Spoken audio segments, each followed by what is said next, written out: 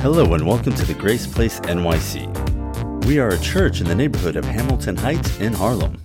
Our purpose is to live for Christ, love the lost, and transform our culture.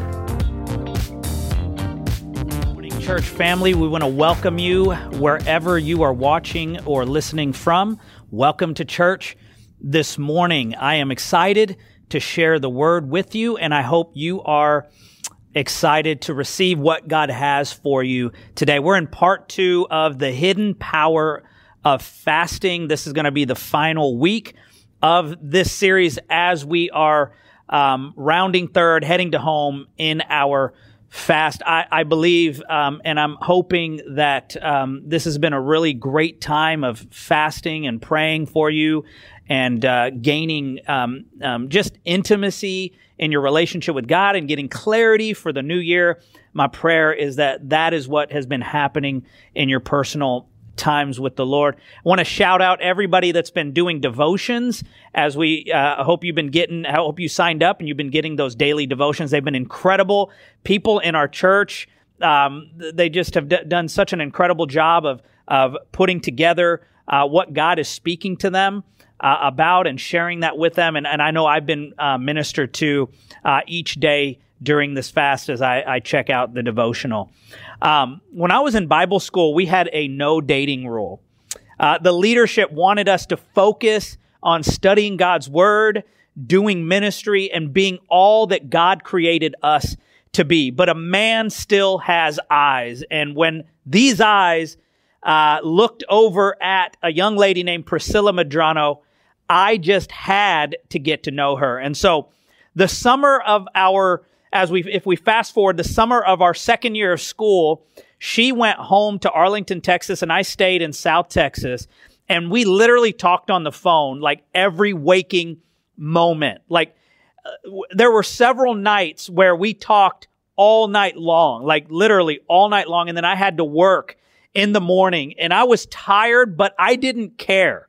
Like, I didn't care about the sleep deprivation because I got to speak to and connect with and spend time with the woman I love, right? And so because of that, I didn't care about sleep deprivation. I didn't care that I had to work the next morning. I stayed up all night long willingly to talk to her. My desire for you as we begin this year with prayer and fasting is that your desire and hunger for Jesus increases to the point where going without food is worth it because you're getting closer to Him. Our motive for fasting must be a deep, insatiable desire for more of Jesus in our lives. If we have to forfeit food for 10 days, so be it if I get to know Him more. But we have to understand that there are adversaries of our love and devotion and passion for God. Something or someone is always trying to grab for our attention and our affection. Listen to what John Piper said in his book, A Hunger for God. The greatest adversary of love to God is not His enemies, but His gifts. And the most deadly appetites are not for the poison of evil, but for the simple pleasures of earth.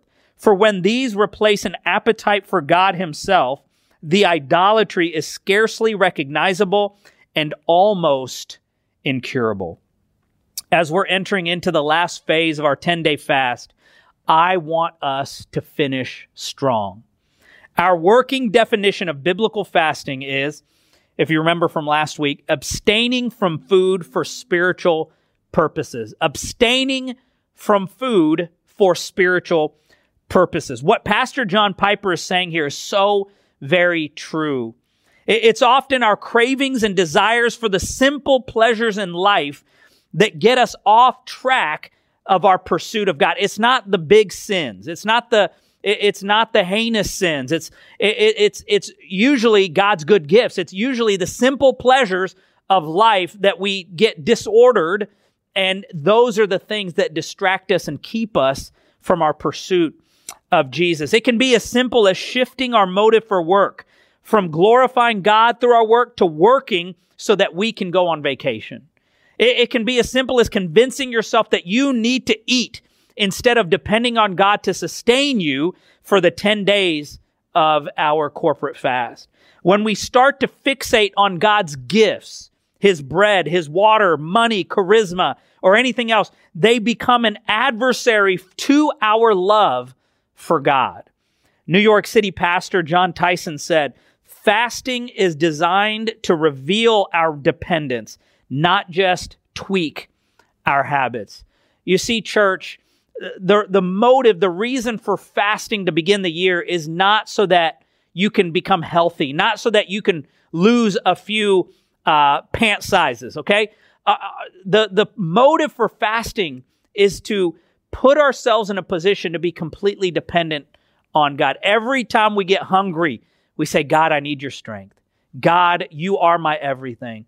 God, man does not live by bread alone, but by every word that proceeds out of your mouth. And so you are my strength in this time." As you look at the scope of the Bible, it's remarkable to see the link between spiritual danger and disobedience with the comforts of food. Let's go back to the very beginning. Adam and Eve were tempted by a desire for food, right? Genesis 3:6 says this, "So when the woman saw that the tree was good for food, and that it was a delight to the eyes, and that the tree was to be desired to make one wise, she took of its fruit and ate. And she also gave some to her husband who was with her, and he ate." And we know what happened after that. It affected the entire creation. It affected the entire world, and it's still affecting us today. Esau, he gave up his birthright for a pot of stew in a moment of hunger after a long day of working out in the field. The children of Israel angered God in the wilderness as they remembered and craved the food that they had back in Egypt while they were slaves, right? While despising God's provision of manna in the current season. Numbers 11:4-6 says this, "The riffraff among the people had a craving, and soon they had the people of Israel whining, 'Why can't we have meat? We ate fish in Egypt and got it free, to say nothing of the cucumbers and melons, the leeks and onions and garlic. But nothing tastes good out here. All we get is manna, manna, manna.'" In The Lion, the Witch, and the Wardrobe, for you Narnia fans, C.S. Lewis shows us a great illustration of this link between spiritual danger, disobedience, and the comforts of food. If you remember, those of you that watched the movie or read the books, Edmund, after discovering Narnia, has an encounter with the White Witch, the queen, who is holding Narnia captive. When she realizes that Edmund is a son of Adam, he's a human, she lures him in through his weakness. "It is dull, son of Adam, to drink without eating. What would you like best to eat?" "Turkish delight, please, your majesty," said Edmund. While he was eating, the queen kept asking him questions. At first, Edmund tried to remember that it is rude to speak with one's mouth full, but soon he forgot about this and thought only of trying to shovel down as much Turkish delight as he could. And the more he ate, the more he wanted to eat. And he never asked himself why the queen should be so inquisitive. At last, the Turkish delight was all finished, and Edmund was looking very hard at the empty box and wishing that she would ask him whether he would like some more. Probably the queen knew quite well what he was thinking, for she knew, though Edmund did not, that this was enchanted Turkish delight, and that anyone who had once tasted it would want more and more of it, and would even, if they were allowed, go on eating it till they killed themselves. John Tyson, in his book, Beautiful Resistance, recalls a time when he asked a believer in the persecuted church what he thought of the American church, and his response was, "So much food, so little power." Man, that's convicting. And as we look out at the church at large in America, that statement is true. Where are the miracles? Where are the signs and wonders? Where is the gospel transformation in our neighborhoods and in our cities? Where is the transformation happening on social media from Christians, right? If we could just get that right, And we wouldn't be such a bad witness to unbelievers who are our social media followers, right? It's just such a true statement. So much food, so little power. It's back. It's time to get back to depending on God and seeing His power manifested through our lives, right? 2 Corinthians chapter 4, verses 16 and 18. This is Paul speaking to the church in Corinth. He says this, "So we do not lose heart. Though our outer self is wasting away, our inner self is being renewed day by day. For this light momentary affliction is preparing for us an eternal weight of glory beyond all comparison, as we look not to the things that are seen, but to the things that are unseen. For the things that are seen are transient, but the things that are unseen are eternal." I know in this text, Paul is not directly talking about fasting, but giving his life for ministry. But I think it can apply to our situation of fasting. In a sense, when we step away from the table, our outer self is wasting away. We become weak. We get headaches, right? Our bodies start to use the stored up fat because we're not consuming food. We start to shed pounds. We're tired. At first, we can feel weary. Our outer body is wasting away as we step away from the table for a season. But as this is happening, our inner self is being renewed. That word renewed that Paul uses here means to produce something new. Right? This is amazing. As we fast, pray, and dedicate the first part of this year to God, God is producing something new inside of us. Amen? He is producing through the Spirit something new in us that was not formerly there. He's producing something in us in 2021 that was not there in 2020. Okay? He is renewing us day by day. So every time you have a hunger pang, every time you see a commercial about food and your stomach starts to growl and you start to lust after that image of food, whatever it may be, and the cravings start, we should rejoice because that is a sign. That is a signpost that God is producing something new inside of us. And Paul tells us that the light momentary affliction is preparation for something greater, right? Fasting and praying that we're doing right now. It's preparation for the things that God has for us later down the line that we are going to be prepared and ready for because we prioritized the beginning of the year and we tithed it. We gave it to God. Fasting and prayer is looking and finding our sustenance in the unseen. That's the hidden power of fasting. Food and drink are a temporal fulfilling of our hunger and thirst. But when we partake of the bread of life and when we partake of the living water, the unseen things, we will never hunger and we will never thirst again. Paul tells us in this passage that the things that are seen, the pleasures of this world, food, power, wealth, popularity, homes and cars and material possessions, they are transient. None of those things will last or endure, meaning they were never designed to be permanent. Yet, some of us love those things as if they were. Fasting coupled with prayer is the intentional practice of looking to the unseen to fill our hearts and renew our minds. God is most glorified in us when we are most satisfied in Him. Let me say that again. God is most glorified in us when we are most satisfied in Him. So that leads me to my first point about fasting this morning.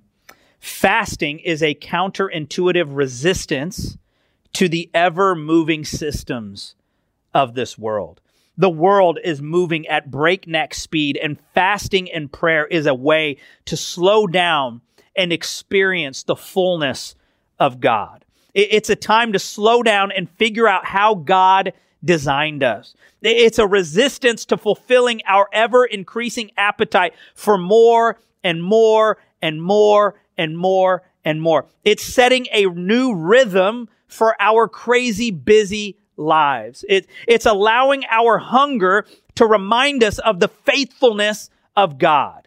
If you think about it, most of the fasting done in our world is either for political reasons or for our bodies to look better, right? I think about the hunger strikes to push the needle politically, or the intermittent fasting fad that people are now doing to get their bodies looking great.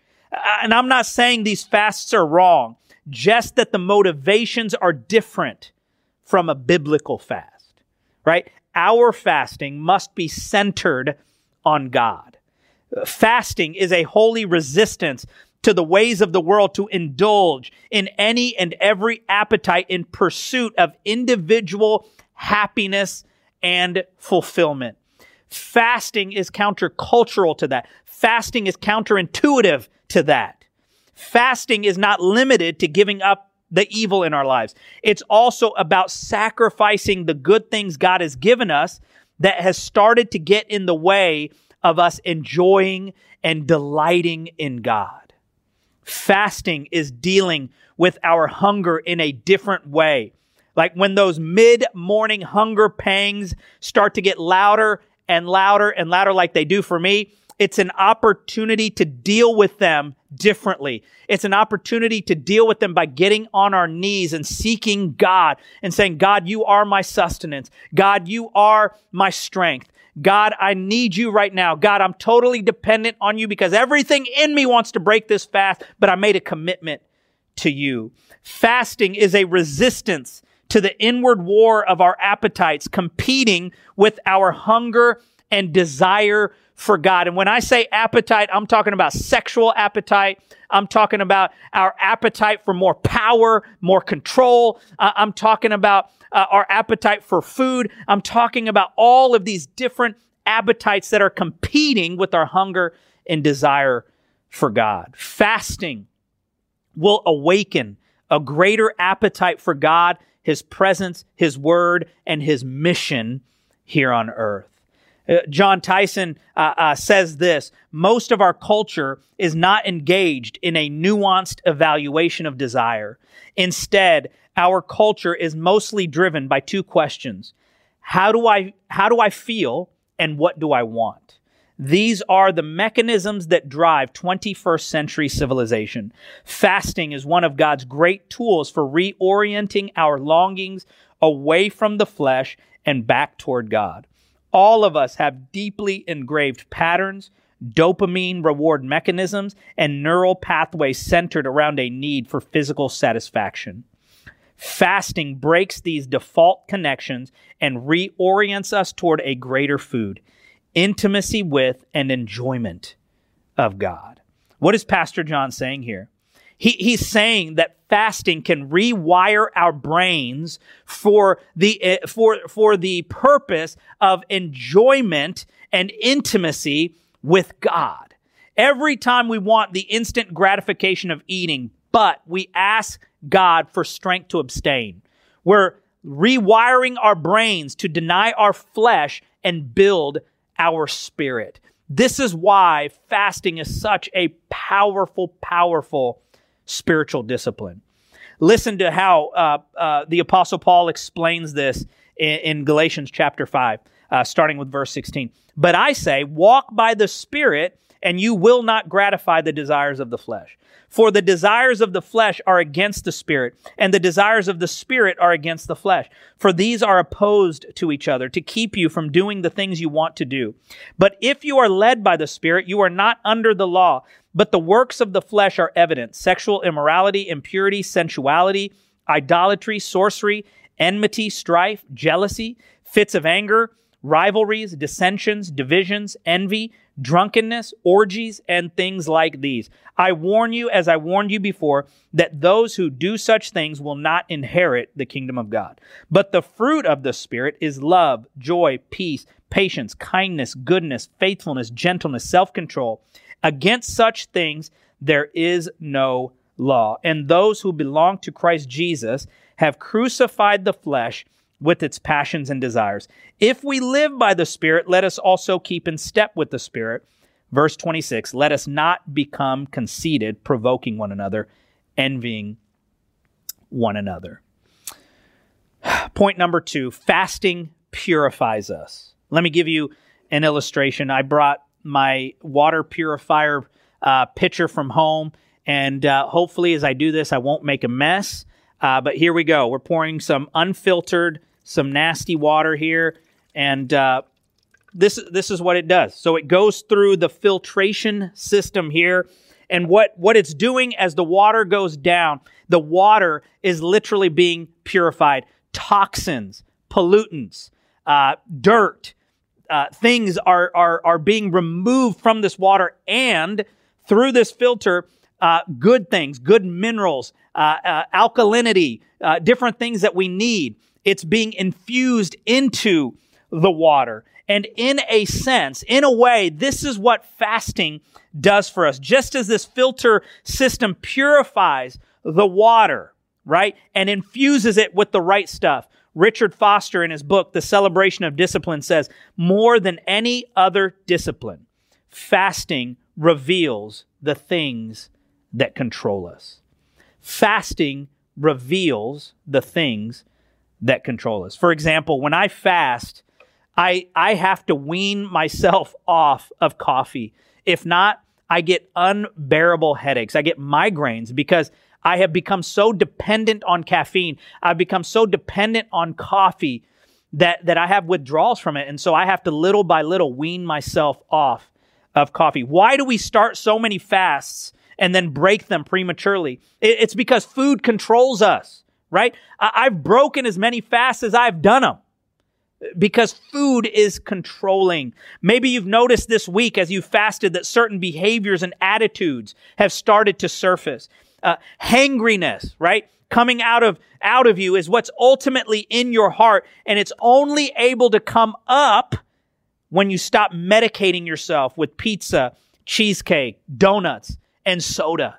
So fasting is a form of purification as the toxic things in our heart start to come up so that God can deal with those things. If there's any anger, jealousy, vengefulness, insecurity, or pride deep inside of you, it will come to the surface during times of fasting. You know, for example, when I told Priscilla that I was going to fast everything but water, her response to me was, dang it, you're going to be mean to us all. Like, it wasn't this, oh, I'm so excited about what God is going to do in your life. It was like, no, you're going to mistreat us because that anger is going to come out. She knows me. And so maybe in 2021, the thing that I need to deal with, the thing I need to surrender to the Lord is my anger. When she said that, it really affected me. Like, man, like that's her initial thought when I tell her I'm going to fast, that it's because these things that are medicated by food inside of us, right? They start to come to the surface and they start to be known. And that is the moment, that's the opportunity we have to take it to the Lord, surrender it, and say, God, help me with this. I can't do this on my own. This is coming up, and I need you to help me with my anger. I need you to help me with my jealousy. I need you to help me with my craving and desire for more power. I need you to help me with this, with my disordered desire for wealth and money and to be known and to be noticed. I need you to help me. I need you to strengthen me. These issues are coming up, and I'm bringing them to you for you to help me deal with these things. All the things we hide behind food we have to deal with when we are in a fast. And then my third and final point is this. Fasting reminds us who sustains us.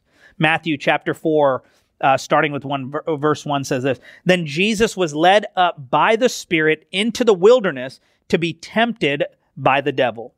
And after fasting 40 days and 40 nights, he was hungry. And the tempter came and said to him, If you are the Son of God, command these stones to become loaves of bread. Verse 4, But he answered, It is written, Man shall not live by bread alone, but by every word that comes from the mouth of God.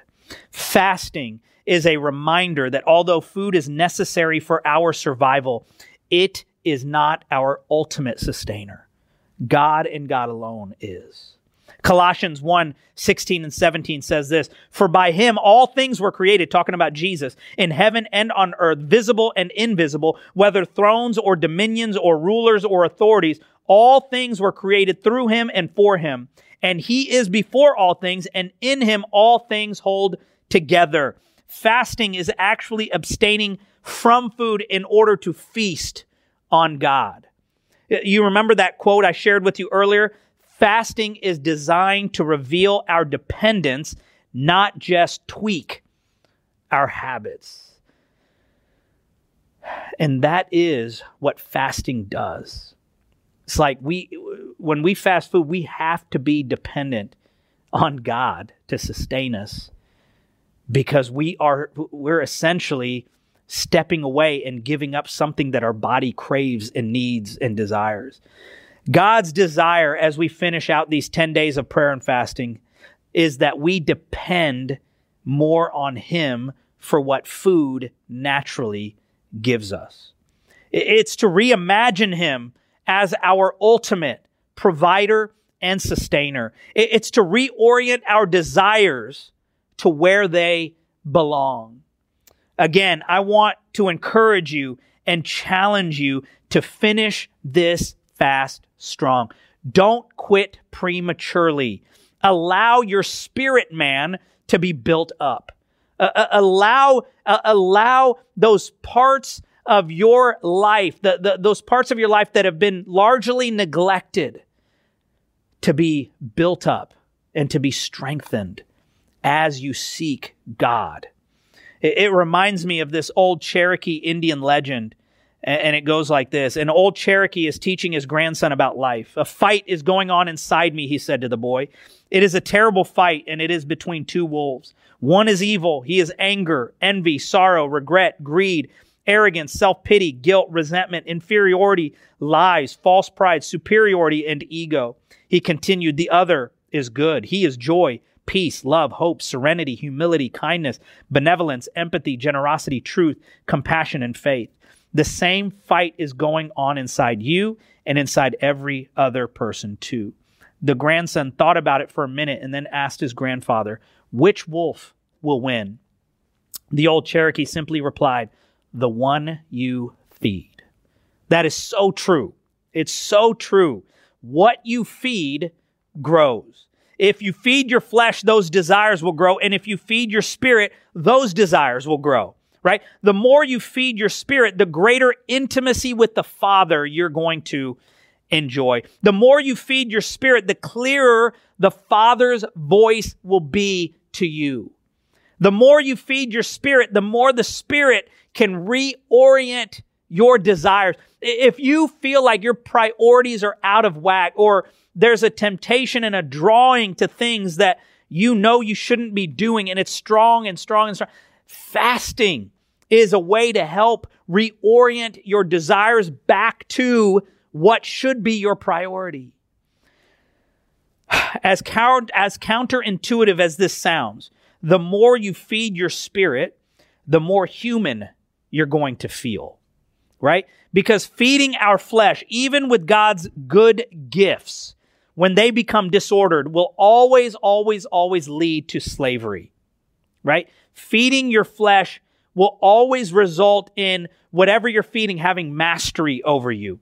But feeding our spirit will always lead to freedom, right? Where the Spirit of the Lord is, there is freedom. Freedom to be who God designed us to be. Freedom to let go of toxic relationships and toxic patterns and toxic habits. It's freedom to love the lost. It's freedom to love the mission that God has placed in the hands of his body, in the hands of his church, and to pursue that mission. It's freedom to love our enemies. It's freedom to not be overcome by evil, but to overcome evil with good. It's freedom that when somebody posts something on Facebook that makes us mad, it's freedom not to have to lash out on them and to lash out in anger and frustration. It's a freedom to live out our calling to be the light of the earth and the salt of the earth. It's that freedom that only comes as we feed our spirit and we are led and guided and directed by the Spirit of the living God. There's no greater freedom than being in the will of the one who created us. There's no greater freedom than being in relationship with the one that designed you. The one that designed you with the personality that you have, the racial background that you have, the one that knew exactly where you were going to be born and where you were going to grow up. He knew exactly your parents or who your parents were going to be. He knew exactly how you were going to grow up and your background story. He knew all of that. And there's no greater freedom than we're linked up with our Creator. Let our 10 days of prayer and fasting lead us into greater freedom.